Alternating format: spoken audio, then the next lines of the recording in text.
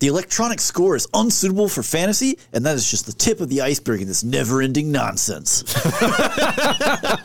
Giorgio Moroder worked on this. Come on. This film has no pace, no structure, and no performances. I agree. I mean, I'm trying to rebut it.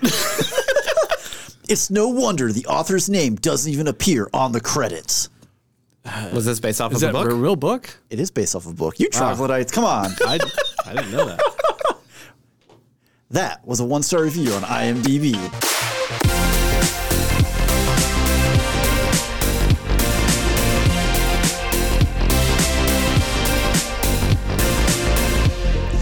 Hello and welcome everyone to a very special Patreon Picks episode of Spoilers Intended. Yes. Yeah, thank you so much for supporting the show long enough to where we could do this. Yes, indeed. Yeah. We appreciate all of our patrons' support. They made it possible. Yeah. That's right. If you are hearing this once it hits the main feed and you're not a Patreon, we had a poll on our Patreon page A while ago. Yeah. Well, it cycles through, right? We put these out. Our patrons vote on what we should review. The patrons get early access to the episode, and then it does eventually make its way to the main feed. But if you want to be able to have a say, a little bit of influence on what we're reviewing, and also early access to those reviews, you can help support us on Patreon and get that For access. just $1. $1 a month. Just And so $1. for this poll, we had a theme. It was 80s movies that scarred children. And the 4 choices were Labyrinth, The Neverending Story, Dark Crystal. and what was the 4th Oh my one? gosh, Legend. Legend. That's right. Tim Curry. Fantastic in that. Anyways. You mean Tom Cruise? Both is good. Both are good at that, yeah. And yeah, you voted and you picked The Neverending Story. Yes. Which I feel that The Neverending Story is very much a nostalgia level film for a lot of people that grew up around that time. It certainly is for me. Yeah. Yes. Yeah. But first, we should introduce ourselves because we are Spoilers Intended, a podcast about series and films. Yes. And I am Stephen, joined as always by Andrew Andrew's Hello. laughing. and Ryan. Hi, I'm here again. Yes, that's right. We had to talk about Patreon first. Yeah. Yeah, you just completely ignored the entire script, but it's fine. It's fine. I love ruining scripts Do you? sometimes. I feel like somebody on The Neverending Story may agree with you. Yeah, that's true. Let me tell you. Woo. Hey. So, like Ryan said, the theme for this voting was movies that scarred 80s children. Yeah. And we are all children from the 80s. Technically, yes. And so we thought for our intro topic, we would talk about Andrew just squeaked in Yeah, just barely made it in. We by like an hour. It was 86. I was alive. Oh, whatever. That's barely in. I had beaten Mario Brothers by the time you were born. Mario Brothers by the time you were born. Oh, I good don't sound like grief. Yoda. Do I? Oh, no. No. Concerned I am. Oh gosh. But let's talk about some movie trauma that we not necessarily children's movies, but movies we watched as children. Yes. traumatized That scarred us. Traumatized As we us, yes. discovered in the pre-show for this, Ryan had many traumatic moments. Yeah. But I don't want to hear his first. I want to hear Andrew's. Oh, God. Yeah, same here. Okay, so this is not exactly 1990. I don't really remember how old I was at this point, but I was old enough, probably about 8. Okay. So I guess 94-ish, somewhere around there. We were on a trip to Colorado to see some of my mom's friends. All right. And I'm already scared. They had a bunch of, like, I'll say younger kids, generally around my age. You know, a couple older ones, a couple younger ones. I was just kind of in the middle. And my mom was off doing something with her friend, and they decided that they wanted to throw on the movie Trolls 2. Oh, You mean Troll 2? Troll 2. Trolls 2 by DreamWorks. Is Yeah. not- Troll 2. that would also scar you, though. I'd just like to say. Yeah, it was the 1990 film directed by Claudio Fragasso. Bless you. Fragasso. Yeah. When young Joshua learns that he will be going on vacation with his family to a small town called Nilbog, he protests adamantly. He is warned by the spirit of deceased grandfather that goblins populate the town. His parents, Michael and Diana, dismiss his apprehensions and soon learn that they're learn to appreciate their son's warnings.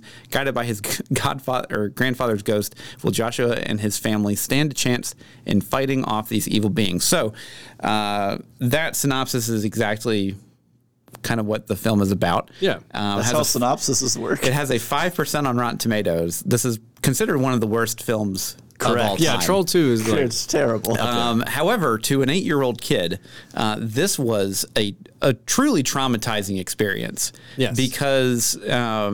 this was definitely like the first like really scary film that I saw, and it scared me so much. Particularly, I guess there was a moment in the film where like someone's using a chainsaw and like cutting up this person that turned into a plant or something. Yeah. And there's like just a bunch of like green blood. It's just going everywhere. Yeah, I remember. And that scene in particular scared me so much that I basically did not sleep for a week. Yeah. Just wholesale. I just couldn't fall asleep. I just laid in bed, just terrified that I was going to be like attacked by a troll. Or you're going to become a plant and then someone's going to chop you up. Like, it was terrifying. Like I wonder, if you just don't sleep well for a prolonged period of time as a child, right? Like you're developing, right? So you're like developmentally stunted now. I feel like that explains a lot. Wow.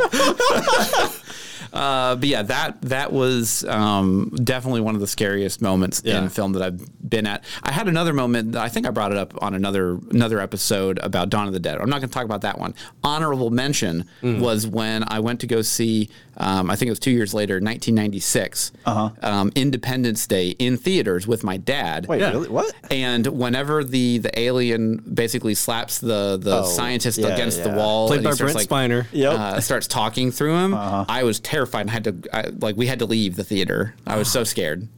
Man, that movie was awesome, though. Yeah, I thought that movie ruled. Is that glass bulletproof? No, sir. I love the film. I absolutely love Independence Day now. Specifically talking through that guy. Okay. Yeah. I need to go next, Stephen. Okay. All right. This is unironic, and this is a perfect example of the difference in age between Andrew and myself. No, you'll see why. Oh, okay. My movie is 1986's Troll. Oh, okay. Oh, wow. Yeah. The first movie in the series that scarred Andrew at age 8, I was probably age 4 when I saw this. Oh, God. And so it scarred me even more. Again, in the early to mid 80s, like these movies, I feel like a lot of them were technically horror movies, but they feature children, and it was the same thing of like the Goonies had kids in it, and so you see this movie and the cover, it's got kids in it, so you think like, what is it? Like Poltergeist has like mostly just a child. Yeah, like for most of the movie, and it's like, so, well, it's a kids, but no, it's not. In their defense, they probably saw the cover of this movie, which the cover is actually terrifying. So maybe not. Maybe I don't need to let them off the hook for that. Either way, 1986's Troll scarred me crazily. Like it was insane. So a plot summary of the original Troll. Is a wicked troll king in search of a mystical ring that will transform him to a human form, invades a San Francisco apartment complex where a powerful witch lives. Okay. Hilarity ensues. That's in the synopsis. Hilarity ensues. That's my editorializing. A couple things about Troll before I get into what really scarred me on this. Number one of the actors in this movie is in The Neverending Story. I was just going to say, like, what a coincidence, because... Noah Hathaway is in this movie. I was like, I don't know who. I was like, is Steve going to finish it? Well, I was just trying to help because I was running across that myself. Yeah. Yeah. Noah Hathaway is in this movie, who plays Atreyu in this. Also, his name is Harry Potter Jr. Oh no! His character's name is Harry Potter Jr. Confirmed. J.K. Rowling stole from Troll. She stole from Troll. Yeah. So in this movie, right? There's a lot of creepy scenes, and like Troll, the first one, and Troll 2, very tenuous like sequel. Like there's not a lot of like plot in either one of these, and they're not like, it's not like you watch one and then the story picks up in the second. It's like loose at best. But in the first one, so he has a ring, and on this ring there's like a needle, and he stabs children with it. Okay. And when he does, it converts their bodies into these body snatcher like pods that burst open and release like forests and like fairies and stuff, like mythical creatures. And the transformations are anything but quick and painless. And the humans are definitely dead at the end of it. Like it's basically like he hits them with the needle, and then they turn into this like pod and then explode, and then all this stuff comes out, and the humans are definitely dead. And the scene that traumatized me the most is the first one of those transformations. It's absolutely because they show probably everything in gory detail. Oh, everything in like just and this is probably I haven't watched this movie probably since I was like I watched it one other time when I was like 10 or 11. Didn't scare me then, but I was like, okay, yeah, I see why this messed me up as a kid. But I think it's like 30 minutes in they do this because up until that point it's like a creepy movie, but it could still be like The Witches or Dark Crystal. It could be a kid's movie, and then it takes a hard turn, and it scarred me for a long time. Like because there was a specific scene with like a staircase like going down, and like my grandmother's house, I wouldn't go downstairs like at all. Like is that just straight like out. The kid like loses like the ball like bounces down the Yes. steps and the kid falls. Yeah, no, I don't know if this. Well, it's the same thing. Like like when you're like downstairs, you got to turn the lights out, but the switch is at the bottom of the steps. So like you like hit the switch, you like race the ghost up the stairs, and slam the door. It's like Home Alone with the furnace. Yeah, very similar. Yeah, except these things were real in this movie. So. That's crazy. The ears was trolled too. It was I was scarred. I still won't watch that film, and I know that it's a terrible, terrible film. Oh yeah, but I super, just hard pass. Like no way, can't do it. Yeah, I just can't do it. Ryan, you got an honorable mention in there? For what? Just for trauma. Trauma. Yeah, definitely. Let me think here. Caught him off guard. There was a scary movie. I think I've told this story on the podcast before, but I'll retell it. My parents wouldn't let me watch scary movies with them. They had like their own we're gonna watch movies, and you like hide behind. I snuck into the living room and hid behind this coffee table to watch what they were watching, and it was this werewolf scary movie. I've never been able to figure out what movie it is. I've Googled my brains out trying to find this place. Found this movie, and in the movie, the twist at the end that got me was the werewolf turns out to be this the main lady, her brother, and like the concept that someone could have been the werewolf all along, just hit me on a level that I was not prepared for, and I screamed out loud, and they didn't know I had snuck into the living room. So like the climax happens, the reveal, and then I go ah, like jumped up, and then they're screaming like ah. And it was wild. So that's my honorable mention, and I've got so many more. There's one. I have a lot that I remember because I did the same thing. This goat lady, she had like goat legs, and she was like walking around this old haunted house, and I never figured out what that movie that was. It may have just been like an episode of Outer Limits or something, but either way. Probably. It was wild. Steven, what's yours? So y'all both went with horror movies.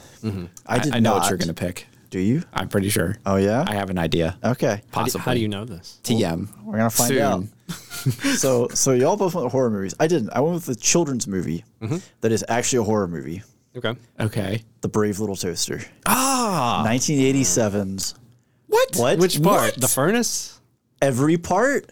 No, it's not scary at all. But no, Brave Little Toaster is... We watched that in first grade, and no kids had any issue. We did. Like they wheeled the little cart out and said, "Here, kids," and we loved it. We clapped. Here's the thing: the Brave Little Toaster is like a movie about obsolescence, existential dread, and like becoming old and incapable, wrapped up in the guise of it's a kids movie. Yeah, but you don't know any of those words the first time you see that movie, so it doesn't matter. But you could feel it. I mean, they have a scene in here where like the car crusher scene, right? Where the cars are being lifted and they're singing about how they used to be, so great, and then now they're weak and everything else. One of the cars deliberately drives itself into the crusher after limiting its own life. The car commits suicide on screen. No, it does. And that was one of the two scenes that the executive producer of the movie said, "Hey, we need to cut these. These are both out of line." And they both made it right on in, no problem. Whoever the director's like, "No, this has got to be we'll get rid of it," rolls his eyes. Yeah, no, that movie was terrifying. The furnace is like right off the bat, right? The furnace is terrifying. Yeah. And then the car crusher scene is terrifying. There's a whole scene where they're like in a swamp being sucked into the mud. Oh, yeah. And they're like worried about the fact that they're going to die anyways. And the blanket's just like, it's okay. And it's just like accepting the fact that he's being sucked down. It's like, are you nihilistic kidding blanket. me? Yeah. Like, oh man. Yeah. Ugh. Like I've probably seen that movie twice in my life, and I'm not positive. I don't think I saw it in theaters. I'm pretty sure I saw it like when it came to Disney. Yeah. Yeah, I think I saw it on VHS before it came to Disney. Oh yeah, I had this on tape. We definitely had it on tape, but whether it was like an official VHS or my parents just recorded it off of, I don't know. You get that copy. Yeah. But like I've seen this movie like twice in my life. Like on some level, I'm like, yeah, I kind of want to go back. I don't actually really want to go watch it now because like people are like, oh, it's like the first Pixar movie because it's really like deep and adult, but it's also kind of like, no, this is just depression, people. That's just depression. It's just a messed up movie. Yeah, it's just a messed up movie, right? Like, boo. All right, honorable mention. Honorable mention is now this was in theater. I think it's 1990s. All Dogs Go to Heaven. Oh, I was actually going to mention All Dogs Go to Heaven. Yeah. Okay. So Ryan, I don't know if you're familiar with this. Yeah, I watched it. I'm pretty sure I saw it. That's a heavy film. I don't know if I watched it in theaters, but I definitely watched it when it came out on tape. But there is a bit, right? So the premise, of course, is this dog. He's befriends this child, and he's kind of helping her. And then is Burt Reynolds the voice of the dog? I think so. Yes. Okay. Yeah. And then the dog Charlie dies and all dogs go to heaven. So he goes to heaven, but he refuses to stay because he wants to help the child.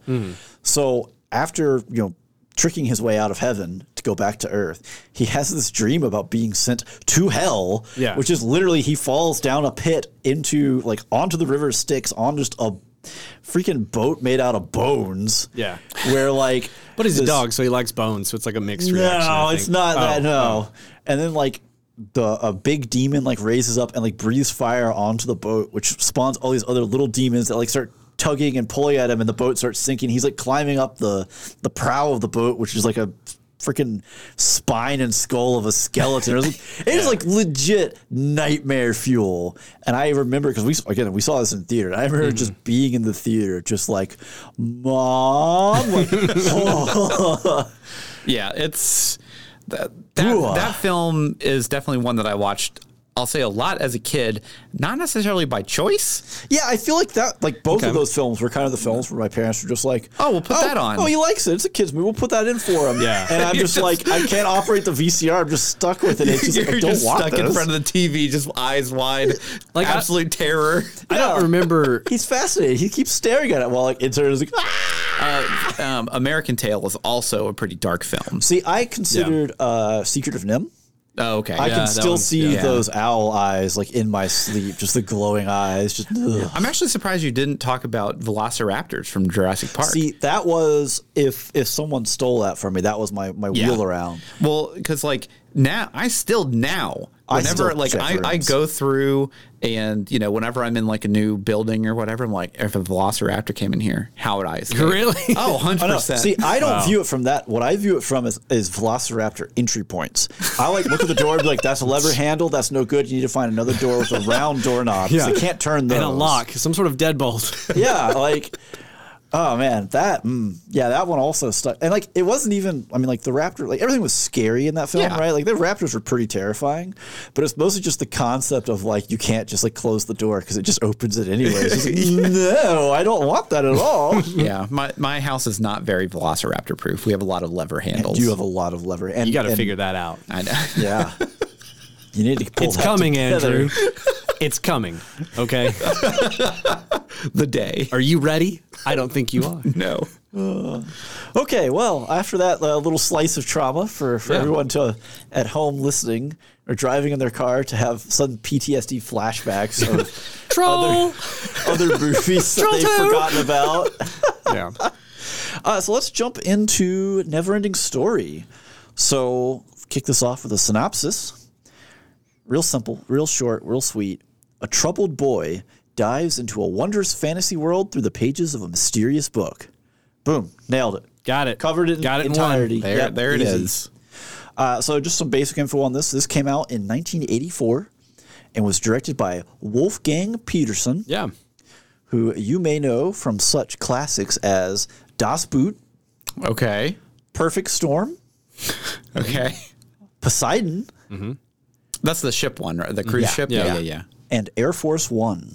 Wow. He's got a very like storied kind of he don't have a like this is the type of movie I make. He's all over the place. Well, I was actually like going through like Das Boot, Perfect Storm, Poseidon. I was like, oh man, this guy's got a type. He likes boats. And then there's Air Force One. I was like, wait, hold on. That's a boat in the air, I guess. I need to reevaluate this one. I mean, he's at least Air Force One is over the water. It does crash. It does come down over the water. Yeah, that's fair. Got him.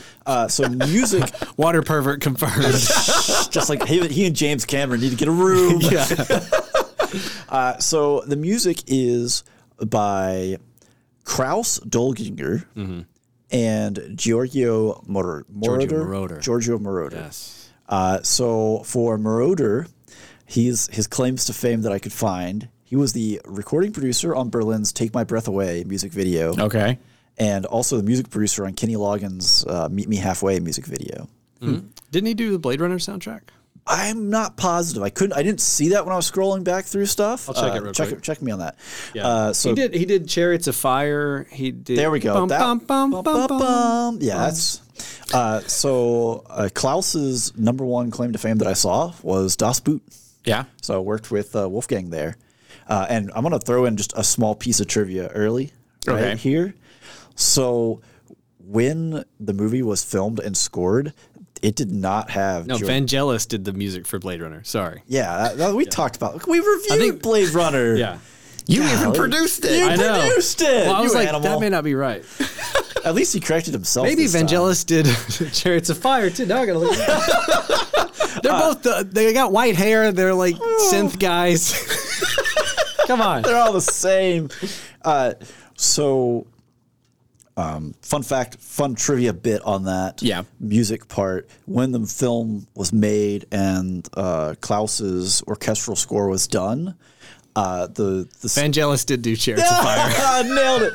The studio basically stepped in and said, hey, this isn't good enough. We want to pull in some more other things. And so like over the director's like sheer just objections, they just inserted the techno pop music. Oh, really? Yeah, which the theme song ended up being like very popular.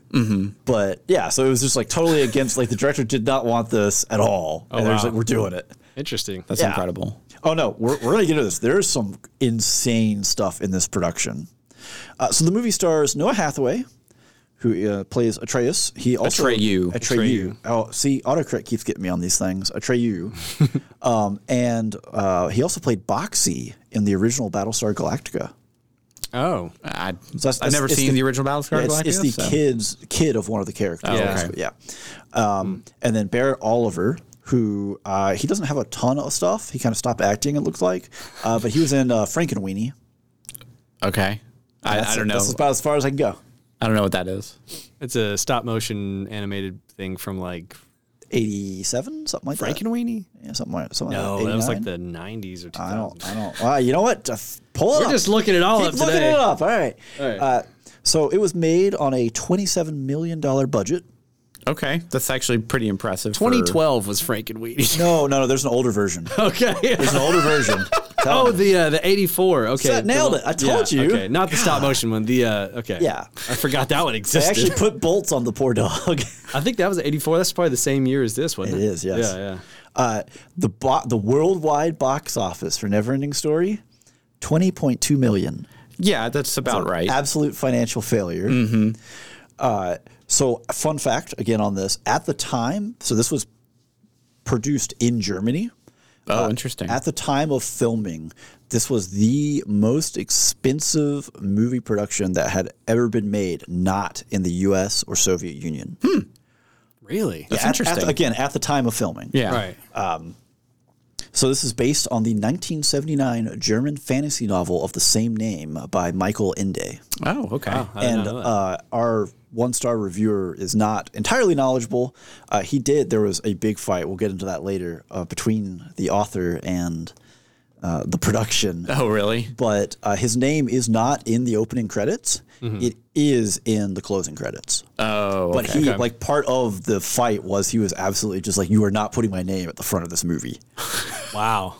Oh yeah, no, this movie was an absolute mess in production. And so, just out of curiosity, and you may not have looked this up or come across it. Like, was the book well received? The book is very well received. Okay. And honestly, I've never, as a kid watching this film, I never thought, oh, well, it's obviously based on a book, or even knew that it was. Right, yeah. Because, again, opening credits, they don't just say based on the book, Right, yeah. whatever. But now I'm actually kind of curious to go read the book because I want to know. because this is one of those things where like fans of the book big mad about this film. Right. Yeah. Really? Oh yeah. Interesting. I wonder how different it is. That's why I'm like, Clearly very different. yeah. So the big problem, other than differences within the actual narrative, is the movie is only about half the book. Like it stops midway through. Oh, okay. As far as like it doesn't, as far as book readers are concerned, it does not tell the whole story. It just go all the way. ends, Yeah. and then there's more that happens. It's almost like an ending story. Well, so to that flip side, if you've ever seen the Neverending Story 2 or Part 2, I don't remember. Oh, there's a Neverending Story Part 2. There's 3 of them. There's a 3 that I found out when I was looking for this one. The second one is like 1990-ish. Yeah, something like that. And the third one was like 96, and it was like straight to VHS. Yeah. You know? So like in a lot of ways, this like adapting this book into a movie is kind of like Dune in that it's one of those things where it's kind of it was not done particularly well, perhaps, but there are always interest in doing it, and like there's been bidding wars on rights and like like people squatting on the rights to it. To prevent other people from being able to do it. Like it's one of those things where people always keep talking about it and trying to bring it back, right? Yeah. Let's just let Denis Villeneuve do it. Well, I mean, you had, I guess 1984 was kind of the year of bad adaptations because David Lynch's Dune came out in 1984 as well. So at the same time, so Warner Brothers was trying to determine which movie was going to be their tentpole of the summer. And it was between Neverending Story and Supergirl.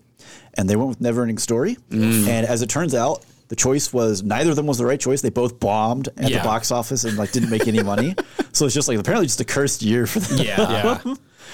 So let's open up. I want to hear some thoughts, guys. Here, spoiler free.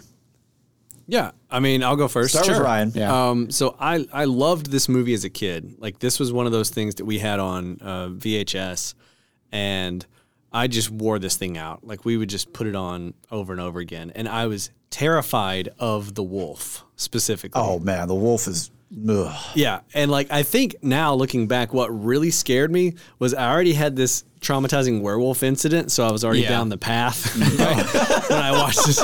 But also the animatronics are very uncanny valley unsettling. And I think that just like really drove it home for me as a kid.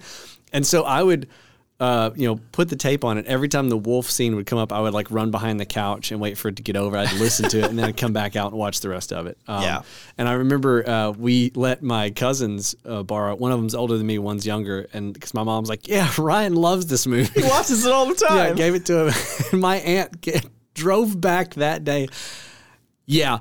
These kids are crying. Like they can't handle this movie. Like, take it back. And I'm gonna be like, what's weird? What's wrong with them? And you're like in the back room, like, yeah, that's right. So that's my history with this movie. I loved it as a kid. I think I've seen it like throughout the years, just sporadically. Like I want to say in like the late '90s on TBS or something. It just makes the rounds on. Just TV. watch it like, oh yeah, Neverending Story. And I don't think I've sat down to like watch it in its entirety. And I mean, it's been at least over a decade, maybe two. It's been a while. And watching it this time, like, man. The special effects that I used to think were good just amazing, did not hold up. Not at all. Like I remember as a kid being like, Falcor's real. They had a real luck dragon. And now I'm like, his mouth ain't even close to matching up with the words. But so watching it as an adult, obviously, it feels like more of like a collection of scenes that just kind of happen. Yeah. And like each scene in itself is like this interesting little like sliver of like it's like a little motif, little vignette, and like there's still some. There we go. That's better. Yeah, like a little bunch of vignettes instead of it being like an actual cohesive, narrative. And I still enjoy it, but I feel like a lot of my enjoyment is that nostalgia and remembering. Oh, here comes the scene with the what are they called? The Sphinxes. The oracles. Sphinxes. Oracles. Yeah.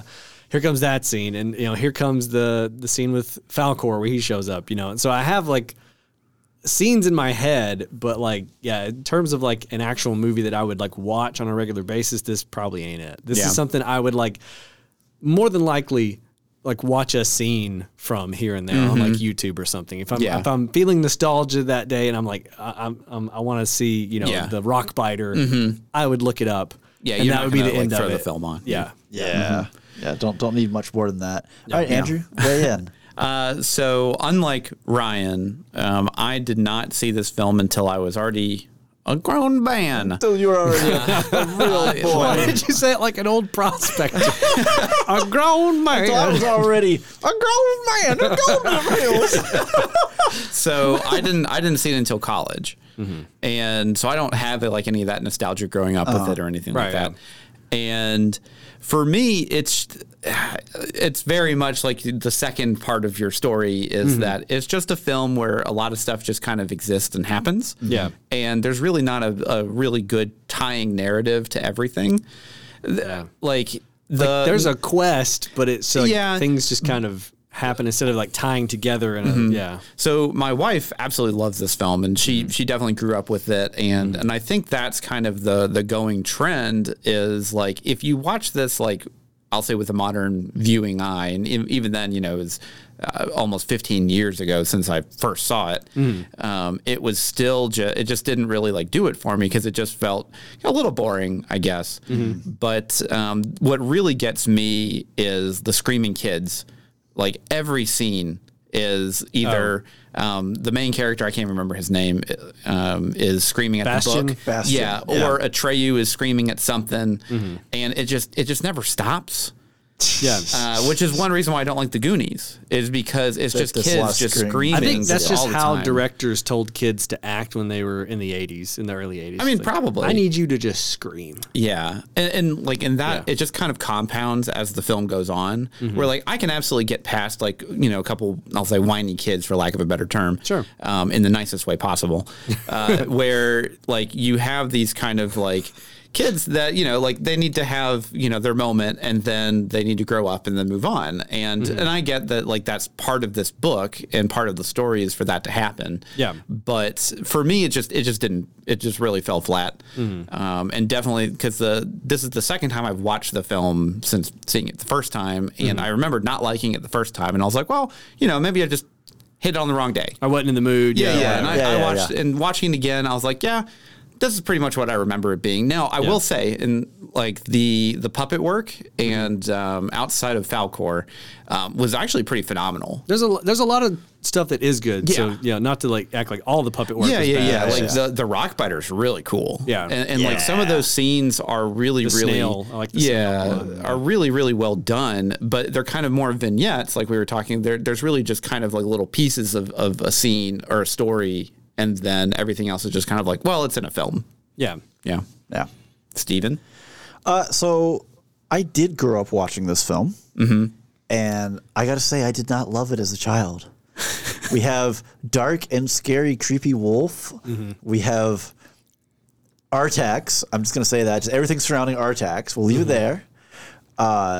Just all kinds of things that were just not wonderful as a child to watch. Yeah. Right? Yeah. They just don't, they leave an impression for the wrong reasons.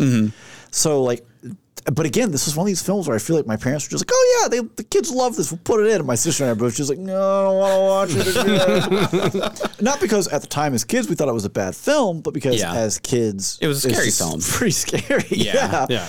Now I haven't seen this film in at least a decade prior to watching it for this, and yeah, it's rough. It does not hold up like I just assumed. Yeah, it's still a decent film. It's just kind of terrifying as a kid. And watching it now, it's like, no, this is actually kind of boring. Like, there's just not a lot of there. Like the vignette analogy is Style, good. yeah.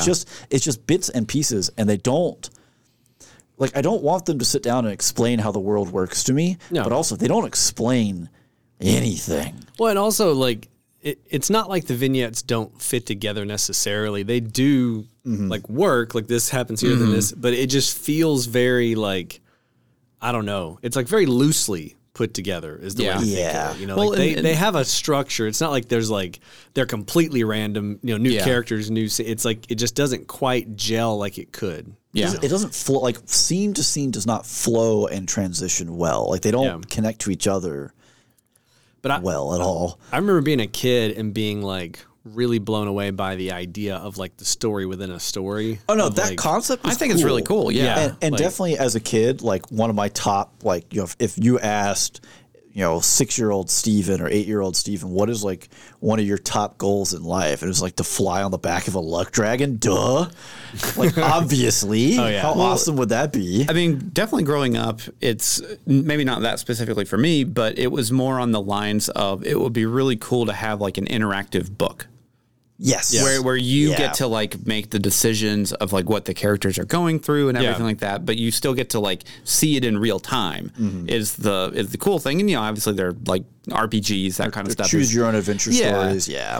But I thought that like I do really like that concept of it, and I have questions as we move into spoilers or whatever. Yeah, when we get past the spoiler wall, we can drill down on a lot of stuff. Yeah. But like that's the thing is like it's not like I didn't enjoy like most of the movie. It's just like it just doesn't really like tie together very well for me. So like you're just watching scenes and you're like, well, all right, now the next one. Yeah, and I think 100% this is a movie that if you have nostalgia for it, it is going to push you through the film and your enjoyment's going to go up by a large percentage. Yeah. Versus like you who didn't watch it as a kid. As a kid, yeah. Or even Steven who didn't love it as a kid. Like there's Well, still watching it. Like I have a lot of nostalgia. memories associated with it. Yeah. Yeah. And it's not like at the end of the day, it's not a very long film.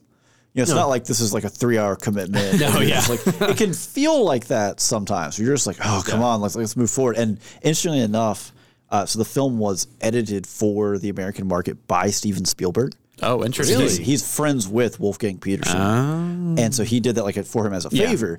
And just kind of looking at it, it wasn't like they were like, "Hey, this scene won't fly. You can't have the scene in America." It was literally just like, "Hey, every scene, like you just kind of linger here for a few extra seconds. We're gonna get rid of that. And we're gonna drop a few seconds here and a few seconds there." Yeah. There are other editing choices that happen in the film that we'll get into in spoiler territory because they happen for a reason. Yeah. Yeah. And we can't get into that Obviously. if somehow Yeah. you haven't seen this film yet. Yeah.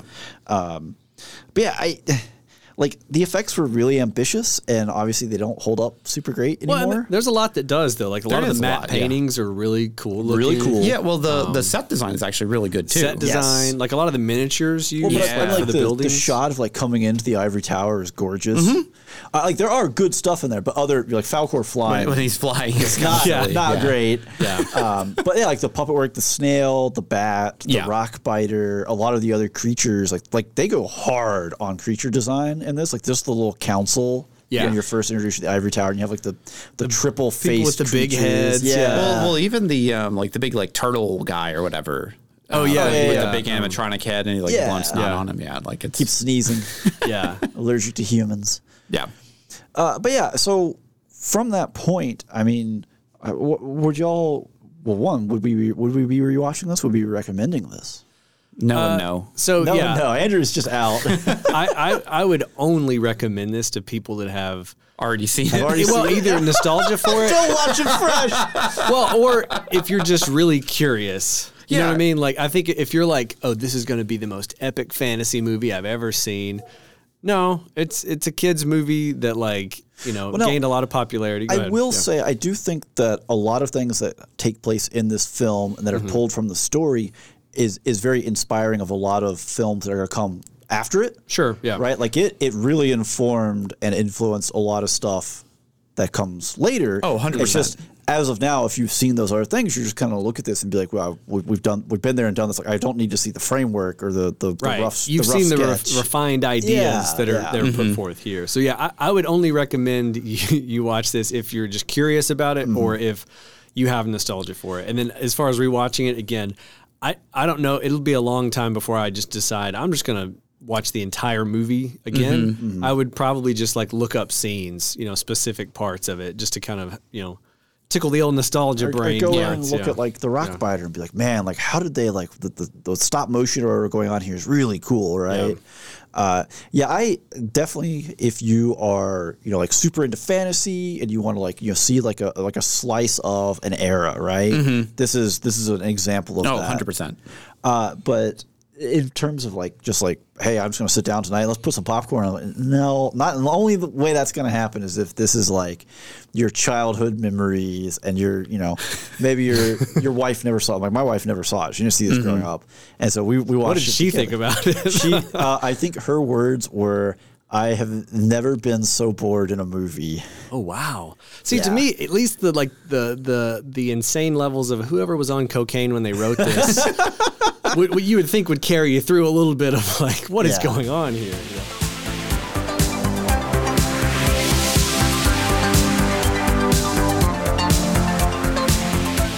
The never-ending ad read. Oh, please don't do this to me. What? I already don't really like this song. This song's awesome. So, speaking of other things that are never-ending, if you want to go to a place where you can find a never-ending source of content, Okay, I like that. SpoilersIntendedPodcast.com is there for you. You can go there, you can find all of our previous episodes, links to things like Discord, Patreon, and socials. Yeah. We also have a Discord where we get to talk about all sorts of stuff that aren't necessarily podcast related, like what games we're playing, what food we're eating, music we're listening to. what music we're listening to that probably is a never-ending story. Well, and we do have some podcast related discussions on there. So if you hear something in an episode, you want to like talk to us about it, get in the Discord. Yeah. And then also another way to interact with us is on social media. We have Facebook and Instagram. If you see us posting something, please like and share it. And also, if you're like, I wonder what they're reviewing next week, that's where we post it. Every week we'll post in there, hey, this is what we're covering next week. We'd love for you to like watch along with us. We would greatly appreciate it. Yes, definitely.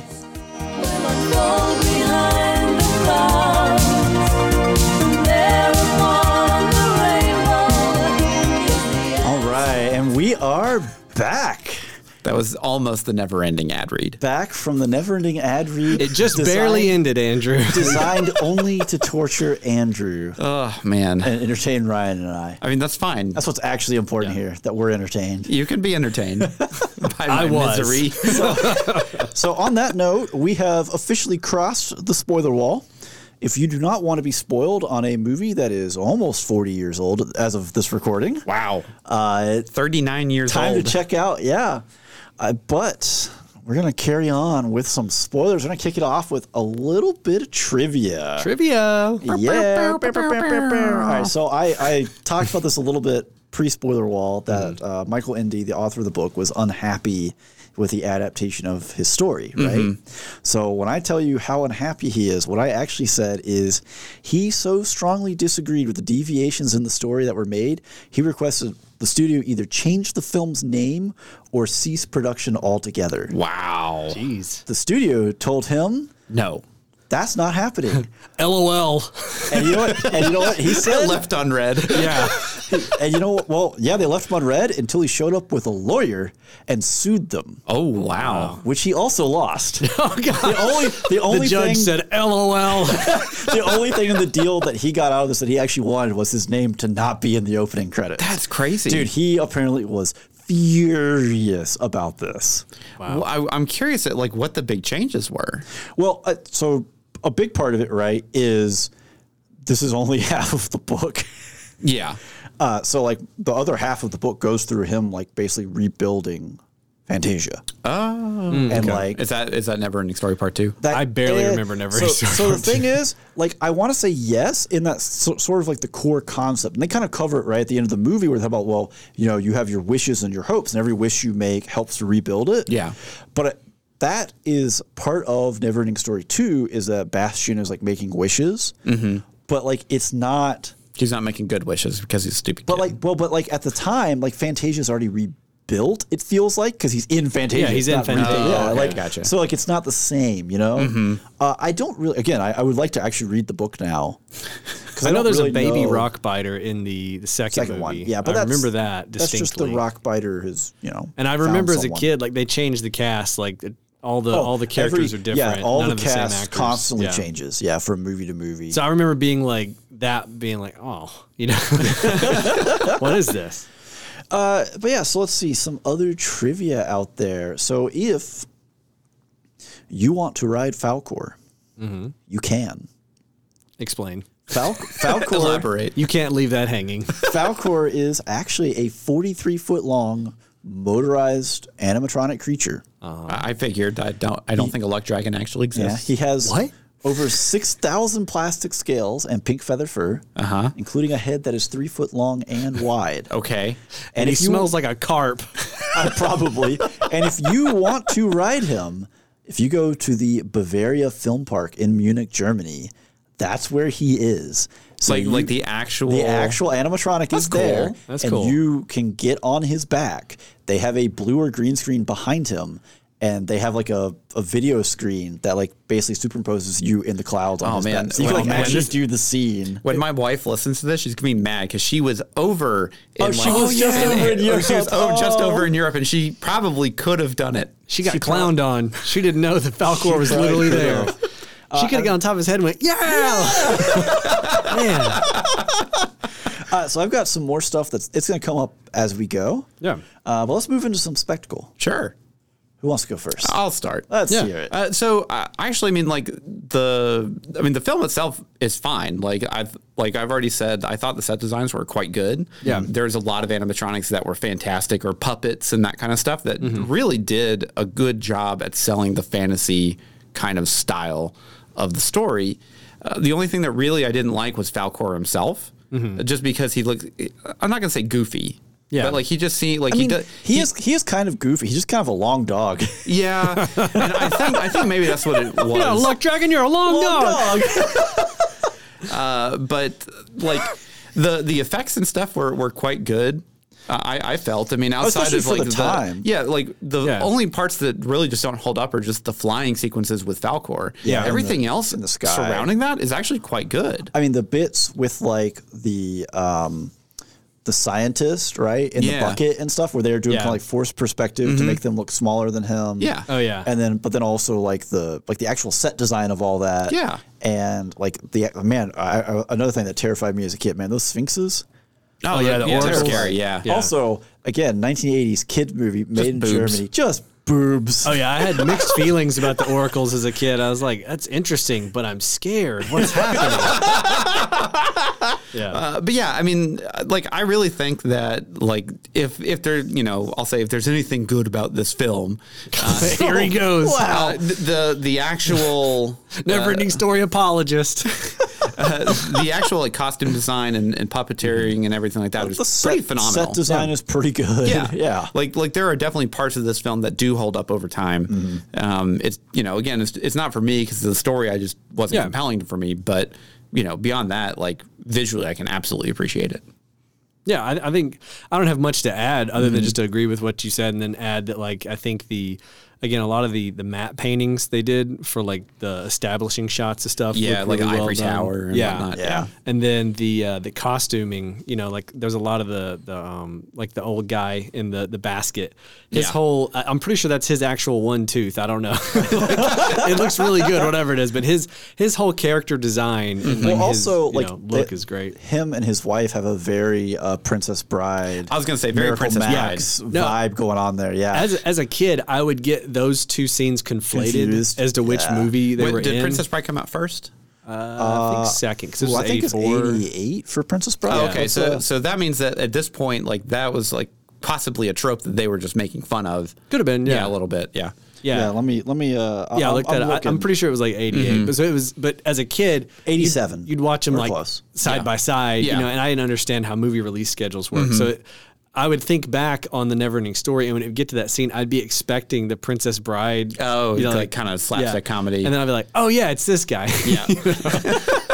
But yeah, I thought the special effects, especially for the time, were probably good, pretty good, yeah. with the exception of like the compositing, like the blue screen stuff. Yeah, but like you hold go to like the turtle scene, Yeah. right? And all the mud and muck. Like also, boy, what a brutal set to be on, right? Yeah. Or Well, and also however. like with the turtles specifically, when he's climbing on the back, and then it cuts to the wide shot, and it's just like rising out of the mud, and it's obviously like a puppet, and there's like a little action figure kid on top of it. I don't think you could tell that on VHS back in the '80s on my tiny television, but like now in like 4K, HD, yeah. I'm like, oh, it's a little thing up there, but it still was done really well. Like when you think of the constraints of the time, and like when they did this, like I think they did a really good job executing a lot of fantasy visuals on a budget with no computers, essentially.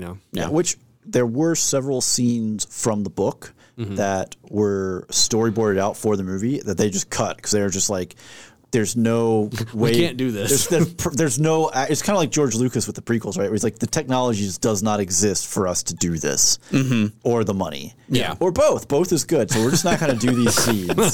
But yeah. So for me, this is a chance for trivia on Spectacle, right? You ready for this? This is where the 80s gets weird, and apparently they were just like, we need more extras for our ivory tower scene, like the big group of people concerned. So if you go back and you watch that scene, you can find Yoda, Mickey Mouse, Chewbacca, C-3PO, Ewoks, E.T., and Gumby are in that crowd. I did see E.T. Yeah, Really? yeah, Like, E.T. like stands the out. actual, like, I am costumes and puppets those are quite from, or like possibly. I don't know, approximation. honestly. I don't. Probably an approximation. I think that Okay. they have their own little bit of Fantasia twist to them. Right. You know, if you got up close, you probably like, well, this is kind of horrifying. But, yeah, Right. Because a lot of things in Fantasia, when you get up close, you're like, that's kind of terrifying. Kind of horrifying. Yeah. The Mickey Mouse is just a Chuck E. Cheese head. Just Right. That's been burnt a little bit. like an actual, How's it going, kid? Kill me! Kill like me! the actual rat snout for a nose. Oh my gosh. Yeah. I just shivered. So let's. I mean, again, right? I mean, for the most part, the effects, because there's a lot of practical going on here. Yeah. It holds up. It holds up. Yeah. Except the green screen flying sequences, because you just can't. Yeah, over time. it's tough to kind of emulate that back in the 80s. Yeah. Yeah. So performances? I already went first. I know. I looked at you just out of habit, Ryan. I'll go first. That happens a lot. Like, we just look at Andrew They first. just stare at me the whole time. Focal point of Wide-eyed, the no show. blinks. So, like, I remember as a kid being like pro Atreyu and anti Bastion. I remember being like, Bastion, You're like, this kid's a putz. get it together, kid. No wonder they're bullying you. You have such a punchable face. And then, like, Atreyu, I was like, this is my guy. Like, let's go on an adventure. He's like, I'll do it. I'm like 8. I don't care. I'm killing buffalo. He's a great. Yeah. He's a great warrior, dude. You're like Yeah. 13. He also has that power play negotiation, like, we sit for a war. He's like, fine then, I'm out. And yeah. they're like, oh, wait, hold on. Like, wow, this kid's really going places. Yeah, I mean, I think the performances were, like, adequate for a kid's movie in the early 80s. Like, nothing really jumped out at me outside of, now, I'll say this, like, the voice and the puppeteering of, like, the turtle. I thought that was great. It was really good. Yeah. That was really well executed. That whole scene was, but just that the performance there from the puppeteer that was, you know, or the puppeteers that were, you know, There's running. probably more than one person. Yeah. That was Jabba, great. They have like 12 people in Yeah, him. just crammed in a turtle. And I think the voice of Falcor did a really good job because good. it had that like almost like grandfatherly, you know, like you trust this dragon immediately. Yeah. They did a good job casting that because when you see him and it's kind of this like, what is this big puppy dog that can fly? And then he has the voice. It's like, oh, okay, Yeah. cool.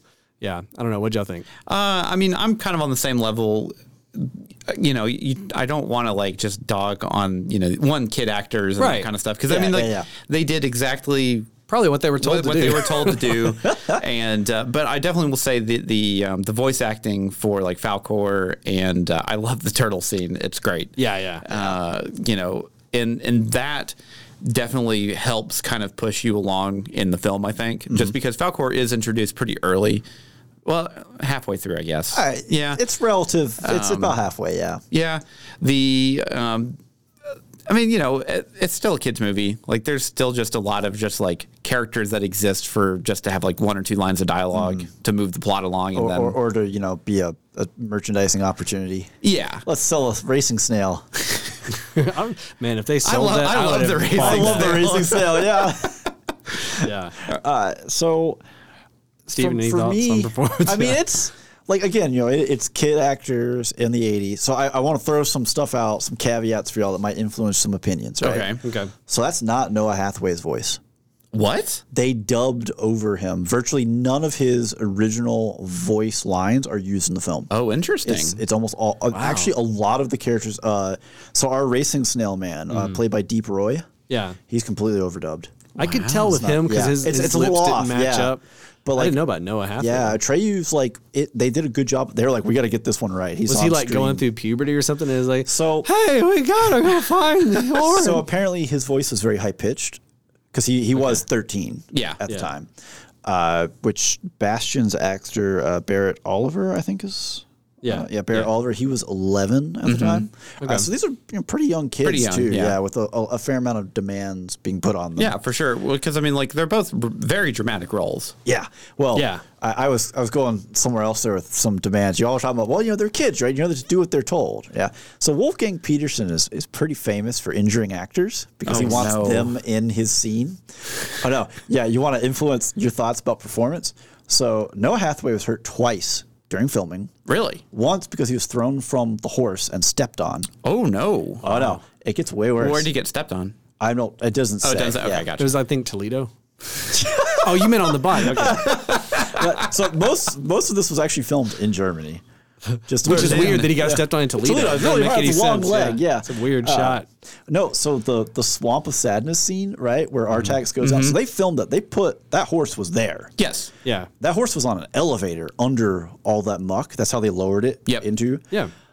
So Noah's leg got stuck in that elevator mechanism. Oh my! Incredible. And he was pulled under the water by the mechanism. Incredible. What a way to go. By the time they got him out, he was unconscious. Oh my gosh. So if you watch that scene, like it doesn't really have as great an ending as you like. It doesn't feel like it plays all the way out because it just fades to black. Yeah, it just kind of cut because he got pulled the frick under, and like that's all they get for a shot. So Wolfgang was like, they pulled this kid out, and he's like, how many more takes do you have in you? As the paramedics are carrying him away. So again, carrying on with that same theme, when he confronts Gamork, the wolf at the end. So that was a robot puppet, right? And the people in charge of this production apparently didn't stop to think about, hey, we're just throwing a robot puppet at a 13-year-old kid. Like, he's not a grown adult. And, like, how heavy is this robot? So they couldn't get, like, a non-robotic, like a stuffed animal version of it to toss at him? They just threw the animatronic at him. Like, this isn't RRR, where you have the stuffed horse. Yeah. So, when he gets hit, so that scene, they only shot it once. Yeah. Because when he gets hit by that and like he's underneath it and he's like trying to like shake himself off, that's because they almost knocked him unconscious with how hard it hit him. I just picture Wolfgang Petersen smoking a cigarette. They're like, what do we do? Throws a puppet at him. The whole puppet? Yes. And he puts the cigarette out in his palm because he's Wolfgang Petersen. But like according to Noah, like its paw came up when they threw it, so its claw like went right on. Like he almost lost his eye. Oh my gosh! So again, they only shot that once because they were just like, hey, we can't do this again because we might actually like severely injure him. Yeah. For the third time of the film. Yeah. And then imagine you get to the end of this production, right? You've been sucked under a mud elevator. You've been hit with a big robot wolf puppet, and they're like, we're not using any of your audio. Yeah. Well, like, no, and then Wolfgang's like, that's just Hollywood, kid. Yeah, and he puts the cigarette out on the kid's arm. Just like, get out of here, man. Like on the kid's head. Yeah, just like on his forehead. Welcome to the business. And I guess I'll go ahead and I'll throw this in right now just because might as well get it out there while we're talking about it. So there have been like longstanding internet rumors that they drowned the horse. No, there were two horses. Yep. They drowned both of them? No. God, get out of here. Like it's been confirmed by multiple people on the production. Like, no, the horse is fine. Well, and the horse was better off than Noah was. And it got to go live a very good life on a farm. Well, they away from mud elevators. They were originally going to gift the horse to Noah, but then he spent so much time with the horse. After he got stepped on, he's like, "I'm good on that horse." Actually, no, like apparently, presumably they had like a bond there, but it would have cost so much because again, they're in Germany to get the horse back to the U.S. And everything else that they were just like, well, no, the horse stays in Germany, so you can visit him whenever you're here, though. Pretty much. Wow. So yeah, this is this whole production is just wild. Bonkers. Yeah, I just It cracked me. I don't know where I was just scrolling through reading like, well, Wolfgang Petersen as a director is known for injuring his actors. Like, how old were these kids? Just throwing them under the bus. There's probably a lot of like rules and stuff in place now because of movies like this. Because of him. Yeah. Wolfgang made all the rules. Well, he made them happen. He's the reason. He made them He's happen. the reason. Yeah. Someone at the studio is like, we have to stop this man. Someone's like, so who was responsible for this one? That was me. So what about this one? Also me. And then he put the cigarette out of the guy's head that's asking the question. Yeah. Get out of here. It was also me. I don't even know if he smokes. I'm just like painting this picture of this. He's German in the 80s. It's gotta be, right? Yeah. Wolfgang is staring at the guy that's asking him all these questions, and he was like, "This is also me." Add this one to your book. So how about music score? I mean, that song's a banger. Like Opening as a theme. kid, I So, loved that song. I don't really like the song, mostly because it's an earworm and it just never goes away. It sticks. Yeah, it's it's kind the of- never-ending song. Yeah. Also, and I know nothing other than that opening lyric. Like they start singing, and Yeah. I'm like, like I know the tune to it, but I have no clue what they're saying.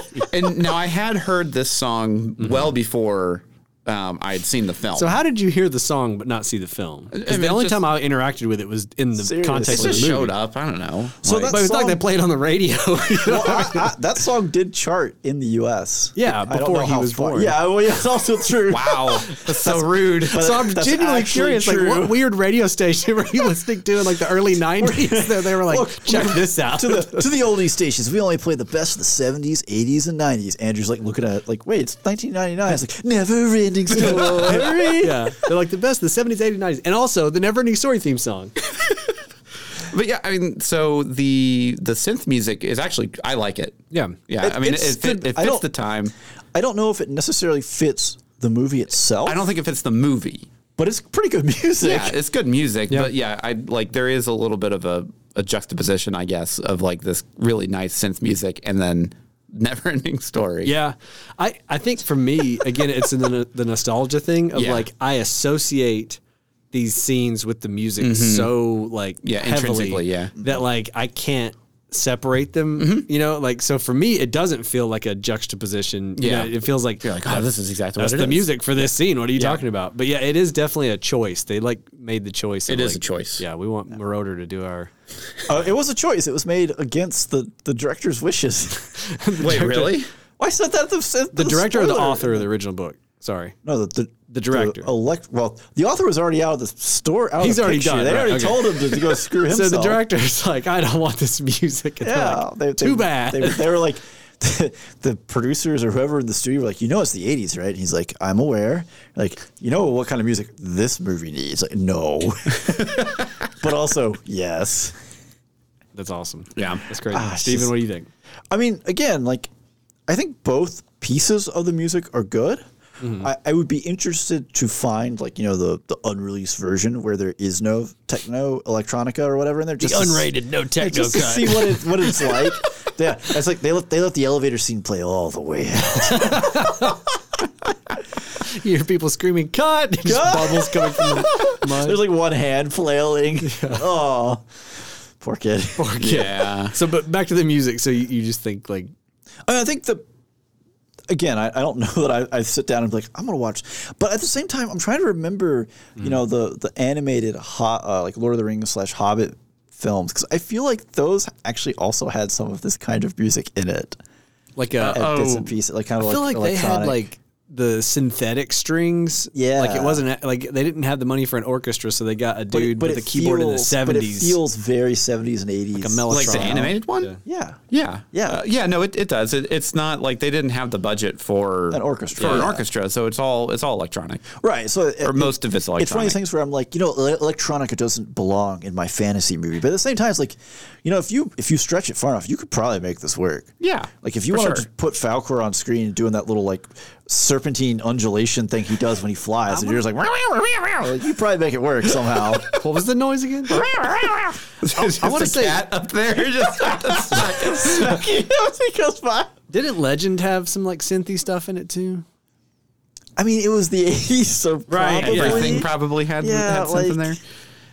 But I mean, again, the only piece of the music that I'm familiar with outside of the film is just the Never-Ending Story. Never-Ending Story, because it just sticks with you forever. I hadn't thought about that song in forever until it came on. It's like, and it just never goes away. It's like, oh man, this is stuck with this for a while. So plot. Yeah, plot. Yeah. Boy. Is there a plot? There Yes. is. I mean, there is. Okay, so like looking at the actual plot, and I've got a bunch of like random thoughts I jotted down that are mostly plot related that I want to go through too. Okay. But before, like, to be serious, put on my serious hat for a second, right?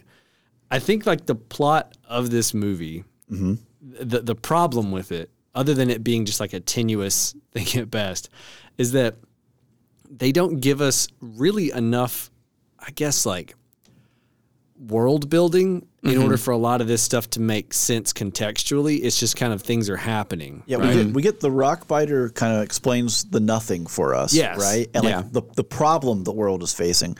But we don't really get a whole lot. We don't really get to learn much about the rules of the world. No, yeah. Because like especially up until you hit the turtle and Falcor, it's kind of like, oh, these can also be here. Like, I didn't, Right. What? Yeah.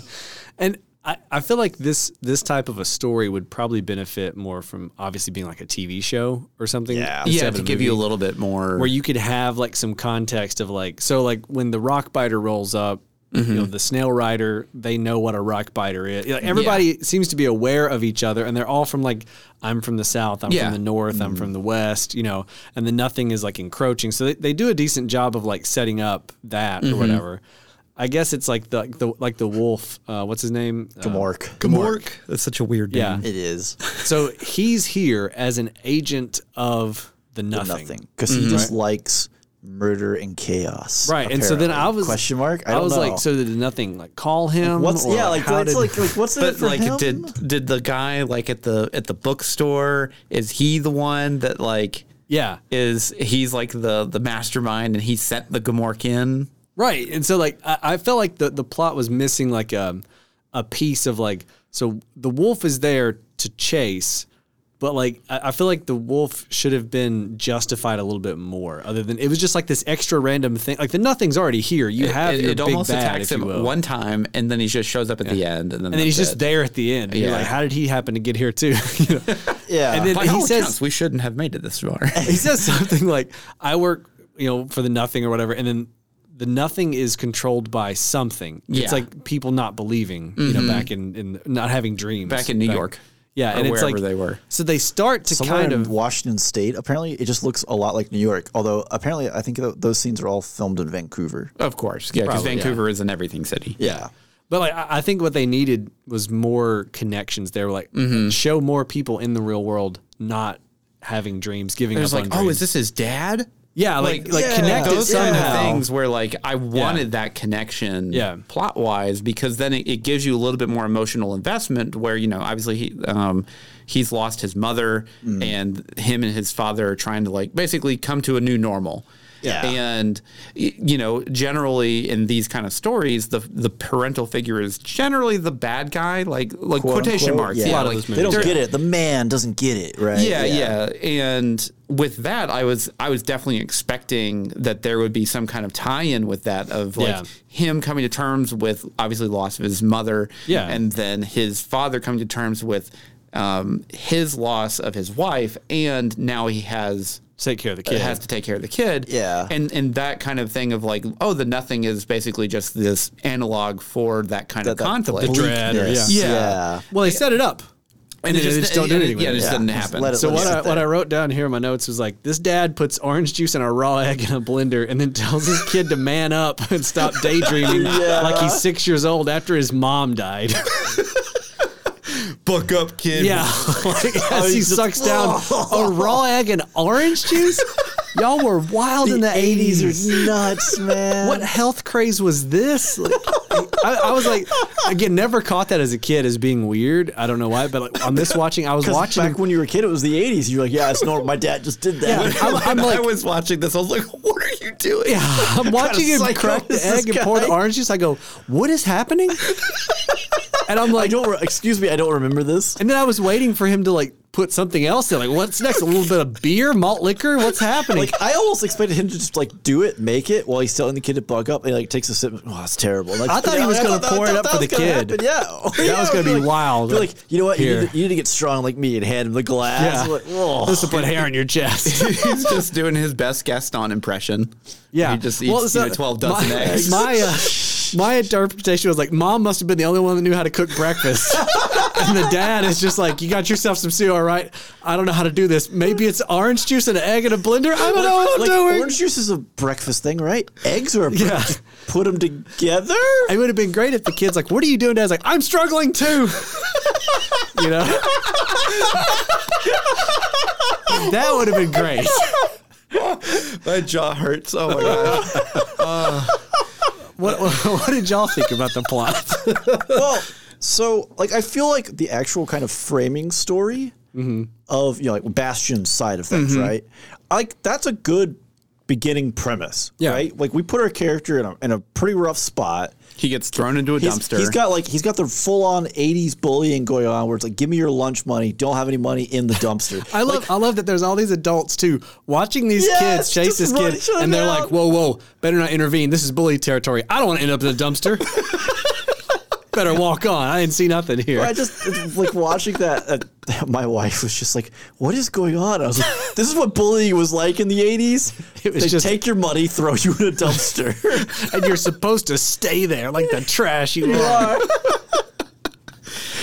But like the framing story, the setup feels good. Yeah. But there's not really any payoff to it. Like there's no like Bastion's life changes in that he gets to ride Falcor. And that's it. And like when he gets to chase the bullies through wherever he is. The streets, Keep wishing and dreaming, kid. And that's it. And it's not just like he comes to terms with losing his mother or like it could maybe be like inferred that happens. Guess, but it's definitely like it's not even alluded nebulous. to. Yeah, it's nebulous at best. And then, the flip side of this is our actual story within Fantasia. There's a lot of stuff that just isn't really explained. It just happens, right? Yeah. So we summon the greatest warrior from the plains. Right. He shows up to the council to accept this quest, and once they agree, you should accept the quest. What is the one condition he is given at that minute? You got to turn in all your weapons. Do this quest with none of your weapons. Why? You summoned the greatest warrior. Give me your bow and arrow, kid. But this is what I kill. Give me the bow and arrow. Yeah. So apparently in the book, there is an explanation for this. Oh, okay. In that you can't bear the Orin, the sigil, while carrying weapons. That's one sentence. That's one line. That's one line. And like it could even have the kid where he can't come to terms with giving up his weapons. This isn't the kind of war he fights, like battles he fights, right? Yeah. Like so simple. And they're just like, nah, you can't travel without weapons. That was important to say. Why? Oh, just say it. Yeah. Like, no weapons, idiot. Was this your first quest? What? That's how everybody does. And then again, with stuff that was explained in the book that isn't explained in the movie, right? So they're in the swamp of sadness. Yeah. And if you become sad, you get sucked down. Yeah. So Atreyu watches his loyal horse sucked down because the horse gives him to the sadness, right? Is Atreyu not sad? Oh, yeah. He's like crying about it. Yeah. And he's just like floating on top. And I'm like, must not be that broke up. Must not be that rough. Huh? Again, in the book, the Orin protects him there. It's one of the purposes of the sigil. Wouldn't it be great if we had that kind just of explanation? Or he looks down at the Orin. And it glows. He's like, why am I not seeing? Yeah, like anything. Like, I do like the idea that in this, fantasy universe, when you buy a horse, like you basically buy a horse. You like, hey, I want this horse. You check 3 things. You check their gums. That's a good check for like overall health. You watch it gait, and then you stand it next to a puddle and tell it a sad story. And if it starts sinking, you're right out of there. You got to get a different horse. Not good enough. Does this horse have chronic depression? I need this horse to be ready for some sad stories.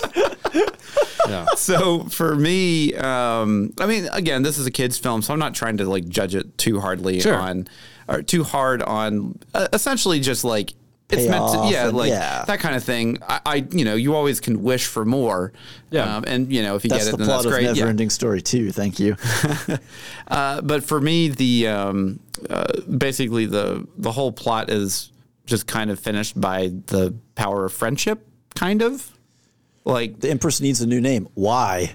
did she forget it? Like, Them's what? just Like, the rules. It's just, it's just the rule. and which you can have again, it's the 80s. We can have a weird cocaine fueled fantasy world where that's just the rule. But like, just tell us it's a rule. More acceptable. The real thing that bothers me in the end is that up until this point, Bastion?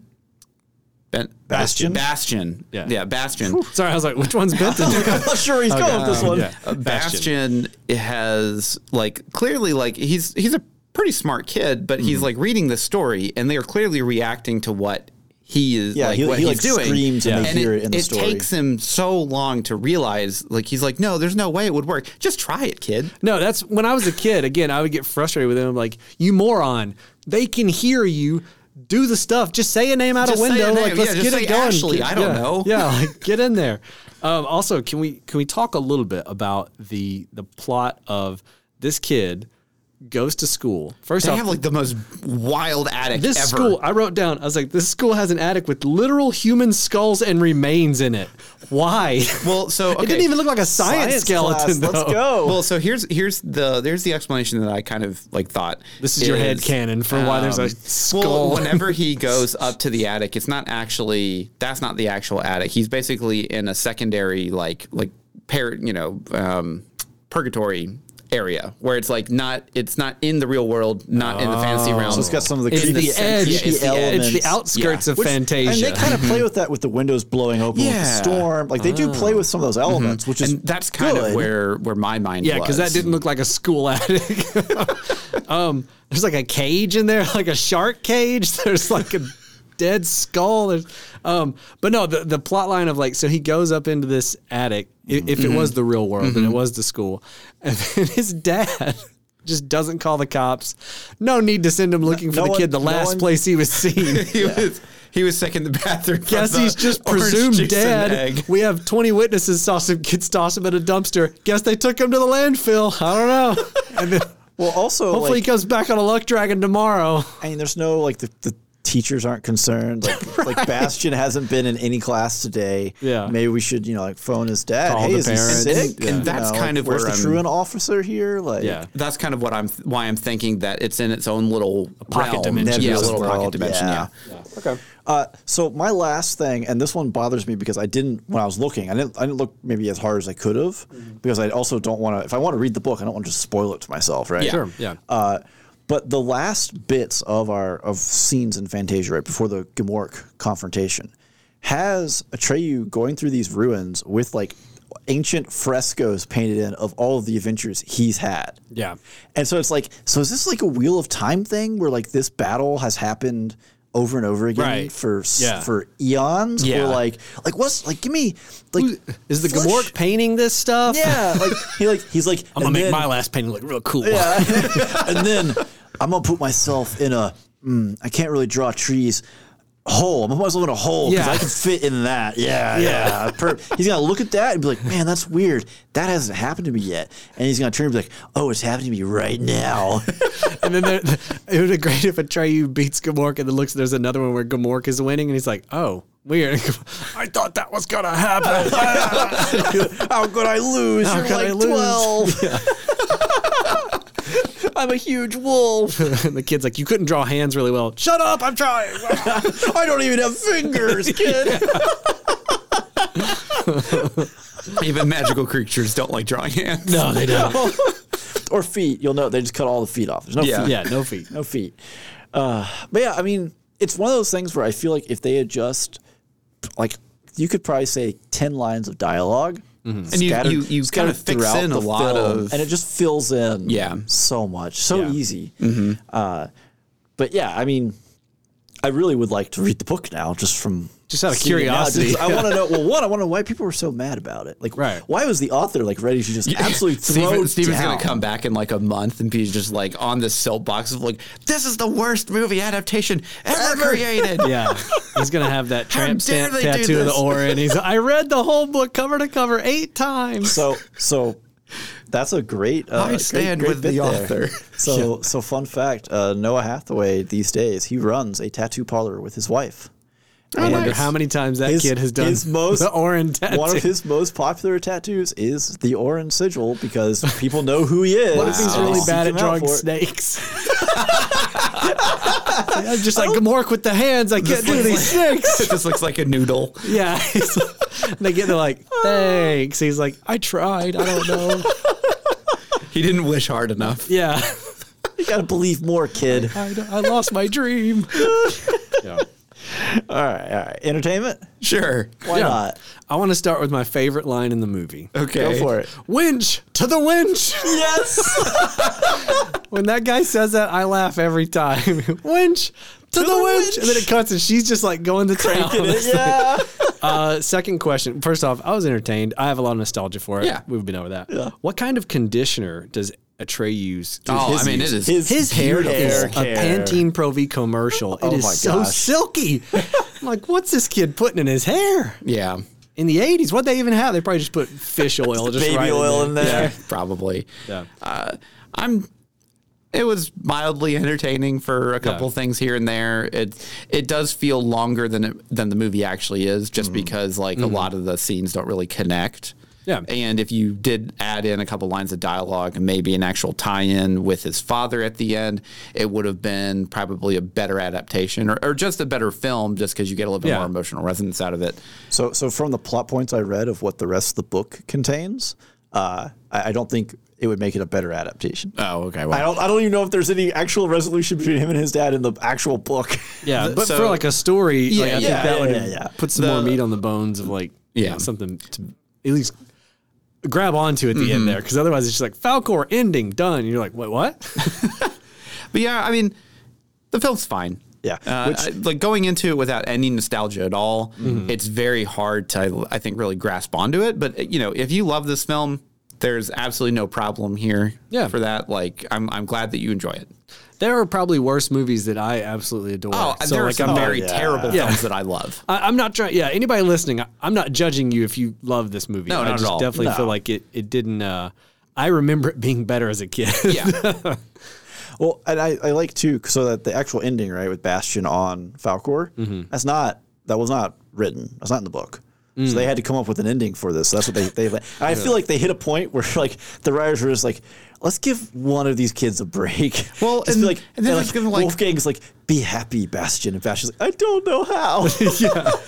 And then they're just like, all right, we're just going to have him go in real world and then chase these bullies around, because they were the only like really hard antagonist for Bastion in the film. What if it had like gotten dark and Falcor catches one and just eats it? Just eats the bully. And the kid's like, no, what is this? You wished it. Your wish is my command. Stop eating everyone. Oh, what have I loosed upon the world? Like, children in this world taste delicious. Once I've had a taste for children, I can't go back. So I think a lot of my entertainment that I'm getting out of this film from watching it is just basically sitting there going like, boy, the 80s were nuts. Yeah. Like between the egg and the orange juice in a blender, you know, it's like, what? Like big tittied sphinxes with laser eyes. That like if it's not even like the whole It's thing. like the production designer's like, I got an idea how we can make these sphinxes even cooler. And then he did some cocaine and he came back with a thing like, scratched out. They have the whole thing about, you know, like it's self-doubt, right? You can't doubt yourself. But like the real story here is just full speed. It's not a question of doubt. It's just go. If you move fast enough, they just can't hit you. Yeah. They don't react quick or something. I don't know how this is actually supposed to work. I believed that I could go faster, and then therefore I outran the laser eyes. Than the laser eyes. Man, I remember that bit when like he like walks up to it and the wind blows and the helmet pops back and the roasted guys in there. It's just like, as a kid again. Yeah. Man, it was real. It's a messed up 80s movie. You gotta watch out. If you doubt yourself, some sphinx with tits on it will come out with laser eyes and roast you. Just ruin you. Yeah. Just destroy your whole world. There's probably people into that on some section of the internet. Oh, man. Don't bring that in here. I didn't. I'm just saying, I haven't looked it up or anything. Like, I'm sure Sphinx.com maybe. Egypt is going to be mad. They probably are. How did they get this website before us? We should have got this domain in the 90s. Oh, man. Is that Egypt's version of whitehouse.com versus .gov? Probably, yeah. Probably. Stop. Just stop it now. Andrew's like, waving please. us out. Okay. We're going to get...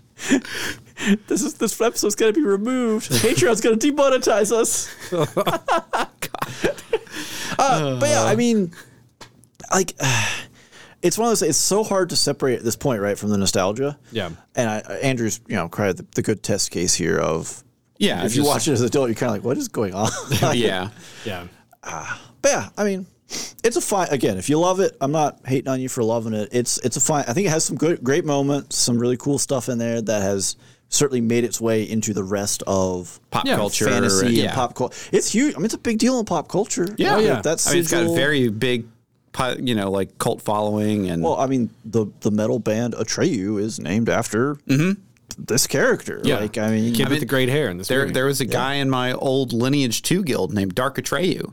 And I was like, I wonder where that's from. And he's like, never ending story. There we go. And like the counselor at the start, right, who brings Atreyu there, like his image of the big, like the old, like wizardly looking kind of thing. Man, I swear, that dude was probably on the front of Trapper Keepers and folders everywhere in my childhood. I'm positive. Like, I've seen that face. Yeah. So yeah, it had huge impact. And I think it's one of those situations where like the cultural impact is more important than the movie. Than the movie at itself. this point, Yeah. absolutely. Like, and there's some cool scenes in this movie. There's definitely some iconic moments and stuff. But yeah, as a cohesive movie that's enjoyable to watch as an adult without nostalgia, it's going to struggle. But yeah, its cultural impact can't be understated. No, of course not. Yeah, absolutely not. So I do believe, on that note, we're running out of time here. We're winding down, but we got to shill.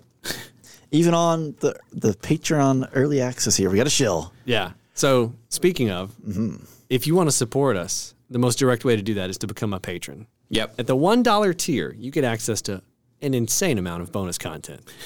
All the stuff we've done before, plus New stuff that's going to come out soon. Yeah, we upload once a month. We had a really Guaranteed once a month. Yeah, guaranteed once a month, maybe more. Maybe more. One of my favorites that we've done is we basically did a love it, tolerate it, or hate it about pizza toppings. Yep. That was fun. And there's a lot of discussion about pizza toppings in that one. Mushrooms. We found out that Ryan likes mushrooms for some reason. God, they're just so good. Oh. Sorry that you guys are not team mushroom. But if $1 is not in the cards, that is totally okay. Mm-hmm. We'd love for you to obviously follow us on social media like Instagram and Facebook. Yep. We don't have Twitter, sorry. But we'd love for you to for you to share our posts, give us a like, leave us a review. Leave us a review. Wherever you listen to podcasts. Follow us on Spotify because you can't rate the shows, that kind of thing. You can rate the show. Oh. Well, you can't leave a review, but you can pick a star rating. Yeah, follow us, review us, wherever you listen, Apple Podcasts, Google Podcasts, your mom's podcast, whatever you're doing, just rate us and share it with a friend. Yeah, but on that note, I do believe that is all the time we have. So until next time, I'm Steven. I'm Andrew. And I'm Ryan. And every spoiler was intended.